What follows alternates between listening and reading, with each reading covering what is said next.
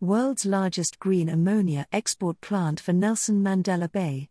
Hive Hydrogen and Built Africa, together as Hive Hydrogen, as well as Linde plc, through its wholly owned South African subsidiary Afrox, have teamed up to establish the world's largest green ammonia export plant in Nelson Mandela Bay, in the Eastern Cape. The first phase is planned to go live in 2025, with full operation by the end of 2026.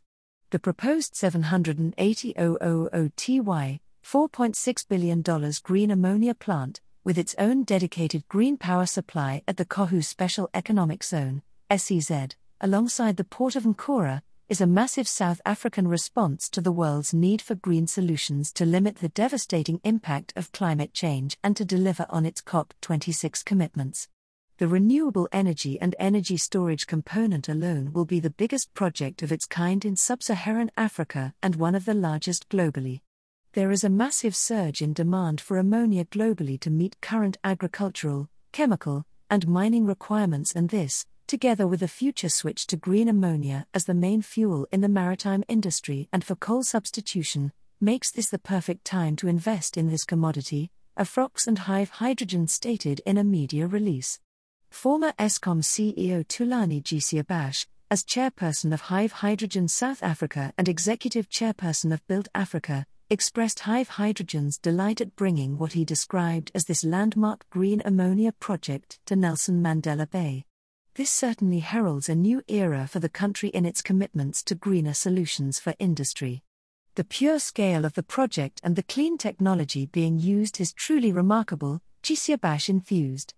Hive Energy UK, which has been working on renewable energy-powered green hydrogen and green ammonia projects since 2019, is very pleased to have reached the critical milestone of completing the prefeasibility study for the project, together with Built Africa and Afrox. We can now confidently announce our collective aspiration to move forward to final investment decision and commencing the development of this world-leading project at the Coega Special Economic Zone, said Hive Energy CEO Giles. Redpath.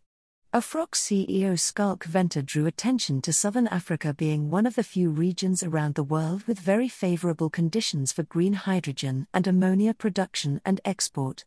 We're excited to be working on this transformative project in Nelson Mandela Bay with Hive Hydrogen South Africa. Through our parent company's engineering division, proven global expertise and technology will support this project's feasibility, engineering design and development phases, said Venter.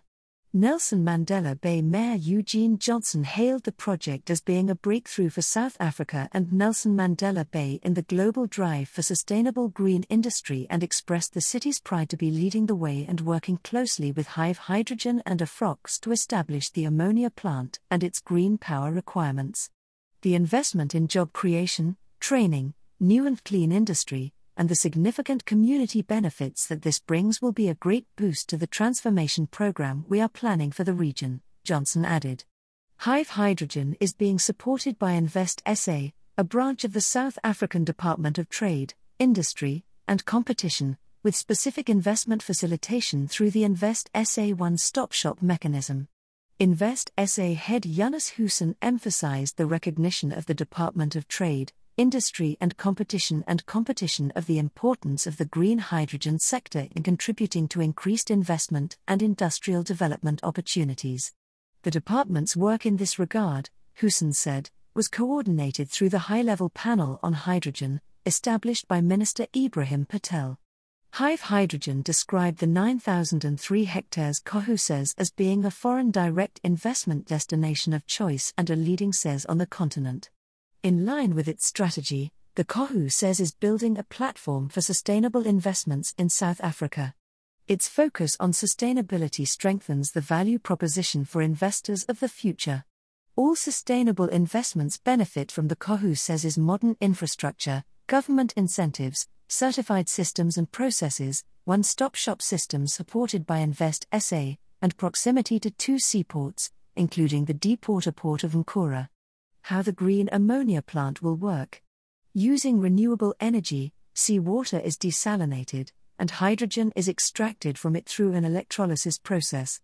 proton exchange membrane or PEM electrolyzers generally make use of Southern Africa's platinum and iridium platinum group metals, which is important for regional mining. Nitrogen is simultaneously extracted from the air utilizing an air separation unit.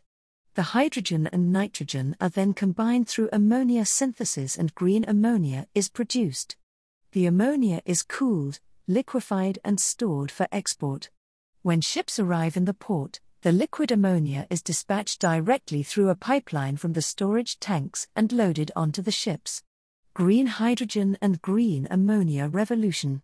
The global climate change imperative limiting global warming to an increase of no more than plus 1.5 degrees Celsius by 2050 has been driven overwhelmingly by the switch to renewable energy, which provides the cleanest and lowest cost power source. As fossil fuel and carbon-heavy power generation is phased out, hydrogen, which is produced from sea or fresh water using electrolysis powered by renewable energy, has been widely recognized as the go-to green fuel and the most important global economy driver of the future. The International Renewable Energy Agency or IRENA believes the production of hydrogen from renewables has the potential to deliver 19 exajoules of energy in 2050.